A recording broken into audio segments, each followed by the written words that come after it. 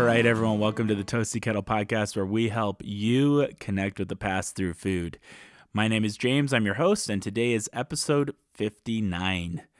Before I dive into today's show, I wanted to talk briefly about last week's episodes. Here at Toasty Kettle, we are not a major production. I do all of the research, the writing, the recording, the editing, and posting all on my own. When I started the show, I made sure to invest in good equipment so that I can make this a quality production. Now, every once in a while, my inexperience shows through. So last week, I posted 2 episodes, one for the history of MREs and one about the history of the po' boy sandwich. Now, for some reason, it posted the same po' boy episode to both the MRE episode and the po' boy episode. So super shout out to my wife and number one fan for pointing that out. I removed the episodes and reposted them, so if you had difficulty listening to either of them, just go to the available episodes section wherever you get your podcasts and press play. Now, there are some podcatchers, out there that may not have updated. If for some reason you still have problems accessing those episodes, just shoot me a quick email at toastykettle@gmail.com, and I'll make sure to get that updated. With that out of the way, I really want to thank y'all for listening in. When I first started the show, I had 16 listens during that month.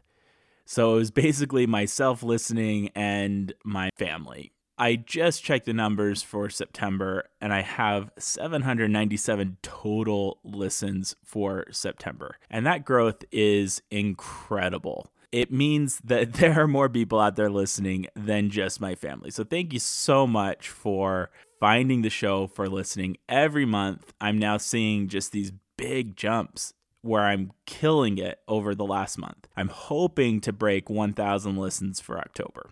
However, I can't make that goal by myself. The best way you can help me is to consider leaving a 5-star review wherever you get your podcasts. It's one thing you can personally do to help my show continue to grow.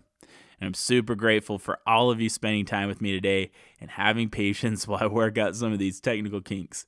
It really does mean a lot to me. So obviously this week's episode is a little bit delayed. I'm balancing a full-time job, a home remodel, and my wife and child as well. So podcast has been a little hit and miss lately with trying to be on that consistent Thursday release. I should be through the bulk of that remodel, so I should be back to my weekly cadence here in the next week or two. So again, I appreciate the patience. With that out of the way, let's talk about Michelin stars. Now, this episode comes as a result of a conversation at a family lunch this past week. Michelin stars came up, and it was quickly asked, what is a Michelin star? I knew instantly I had to take a minute to discuss the history behind this legendary culinary achievement on today's show. So shout out to the Feller family for the inspiration behind this week's episode. I watch a lot of food shows where they have obviously discussed Michelin stars at length. I always thought it was weird that they shared a name with the tire company, and that led me to believe that Michelin stars were completely unrelated to the Michelin Tire Company. How is it that a tire company is involved in this major culinary achievement? However, that's not accurate at all. The same Michelin company we all know and love for producing Michelin tires had a brilliant idea once upon a time for the Michelin Guide. In the early 1900s, there weren't a lot of cars on the road in France. In fact, there were fewer than 3,000 cars on the road at that time. At that time, a car was very much considered a luxury. It was a solution to a problem that many people didn't need solved. They were content to stay around their town or village and didn't feel the need to travel. And if they did travel, a train could get them where they wanted to go just fine. The Michelin brothers, Edouard and André, had an idea. If they could increase demand for cars, then they could in turn increase demand for tires, and their business would boom. The Michelin Guide was born. The Michelin Guide was a booklet put together by the Michelin brothers. The goal, again, was to hype hotels and restaurants throughout France.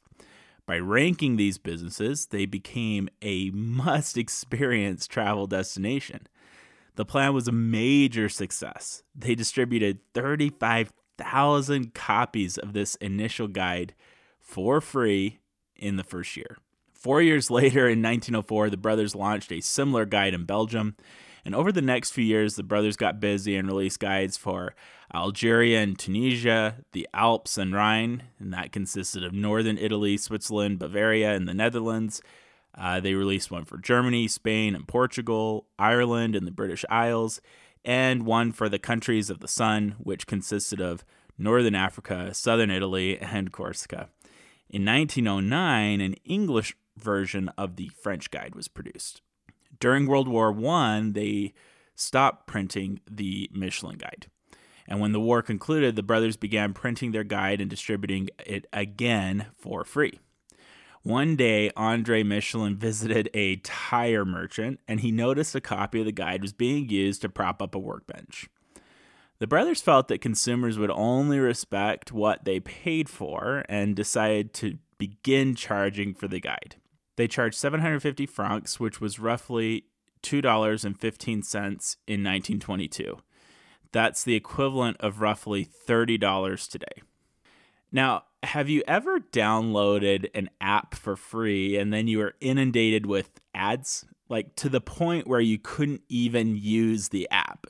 Often these apps will allow you to use the app ad-free if you pay something to the developer. When the Michelin brothers began charging for their guide, they made some notable enhancements. They grouped restaurants by category, they added hotels, and they removed ads. I thought that was interesting. It made me think of apps and how you pay to remove ads.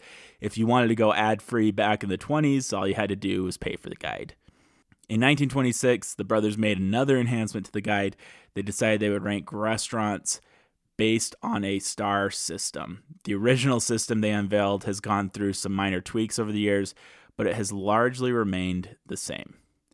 So the rankings are as follows. 1 star means it's a very good restaurant in its category. 2 stars means it's excellent cooking and well worth the detour. 3 stars means exceptional cuisine and well worth a special journey. In 1931, the cover of the guide was changed from a blue color to a red color, and it's remained the same ever since. During World War II, the brothers again suspended publication of the guide. In 1944, the Allied forces requested that they reprint the 1939 guide to France. It was specially reprinted for military use because its maps were considered the best and most up-to-date. Publication of the guide resumed on May 16, 1945. So I thought that was interesting how they were able to contribute to the war effort just because their maps were so good. In these early post-war years, there were major food shortages brought about from the war, and Michelin capped the star system at 2 stars for this reason. In 1974, the Guide to Britain was published for the first time since 1931, and 21 stars were awarded in that version. In 2005, Michelin published their first American guide, which focused on New York. The guide covered 500 restaurants in the New York area and 50 hotels in Manhattan. So now that we have talked about what a Michelin star is, we need to talk about the method behind awarding them. Michelin sends out a reviewer to various restaurants. The reviewer is anonymous. There's nothing that sets them apart from the average dining guest. Their meal is paid for by Michelin, never by the restaurant. What makes the Michelin Guide so fantastic is that Michelin goes to great lengths to ensure its inspectors remain completely anonymous. The company's top executives have never met an inspector. Inspectors are told not to tell people in the life about what they do for work. Can't tell your parents, can't tell your wives, neighbors, friends, no one. Michelin also doesn't allow their inspectors to speak to journalists, obviously. Once a review is complete, it gets discussed openly in annual star meetings. The ranking is discussed, 3 stars, 2 stars, 1 star, or no stars. There's a tremendous anticipation in France each year when a new guide is published. For some, it's similar to the excitement that's felt by many about the Academy Awards. This guide is a big deal. In the 1960s, the French chef Paul Bocuse said, "Michelin is the only guide that counts. It will literally put you on the map." Journalists and the public will debate for weeks who they think will be given a star and who might lose a star in that year's guide. For many chefs, receiving a star means they have made it. They've reached the pinnacle of their career. It's like winning the Super Bowl or taking home an Academy Award. It's recognition for all of the sacrifice, all of the blood, sweat, tears, all of the late nights, the early mornings, the weekends worked, and the missed holidays that chefs give to their careers. There's no doubt the award has tremendous prestige in the culinary world. It can put a restaurant on the map in a way that couldn't have happened any other way. However, with all of that said, some chefs don't want the star. In fact, when they have been awarded a star, a few chefs have gone so far as to ask Michelin to take the star back. We don't want it. Casa Julio received a star for a perfumed cuisine in 2009. The restaurant chef, Julio Biosca, felt that the award was granted to dishes that he didn't like, and it restricted his creativity. He tried to have the star removed. Finally, he decided to just discontinue the tasting menu that produced the star. Michelin finally removed the star in 2015. Petersham Nursery's cafe in London also wanted their star removed. In 2011, Michelin awarded the restaurant a star. The chef Sky Gingell received complaints from customers that expected formal dining. She pushed to have the star removed and ultimately closed the restaurant. Only a chef would possess enough passion and drama to reject such a prestigious award. I do see their point of view, though. If a star is awarded, the restaurant will often attract a different demographic in their patrons. Something stood out to me as I thought about this. I thought back to some of my earlier episodes, and one of those was my interview with Sobrino de Botín in Madrid, Spain. And this is a restaurant that's been continuously operating since the 1700s. It's incredible. And when I spoke with Antonio Gonzalez, he made sure to talk about how they love serving the public. They always leave a portion of the restaurant open, free from reservations, so that the average person can just drop in and have a bite. When a restaurant is awarded a star, it puts expectations in the public's mind. They expect fine dining. They expect an experience worthy of the star. And reservations skyrocket. Many chefs want everyone to be able to taste their food, and that's why they got into the business in the first place. A star can dilute and distort that experience and become golden handcuffs that keep a chef from innovating and offering the type of experience that they want to offer. With all of that being said, it's still a tremendous honor, and it's still something that chefs aspire to in their careers. It's a big deal to get the star, and it means that your restaurant has done something to be recognized. And it's still an amazing award. Well, that's all I have for today's show. Next week, I'm going to continue this discussion on Michelin stars. We're going to talk about some of the most star-studded chefs in history and in the industry. And I'm also going to talk about the French kitchen and the history of French cuisine. As always, if you like what you heard, make sure you leave a 5-star review wherever you get your podcasts. You can also follow me on Instagram at Toasty Kettle. That's where I post pictures of the vintage and family recipes that I'm cooking. Until next week.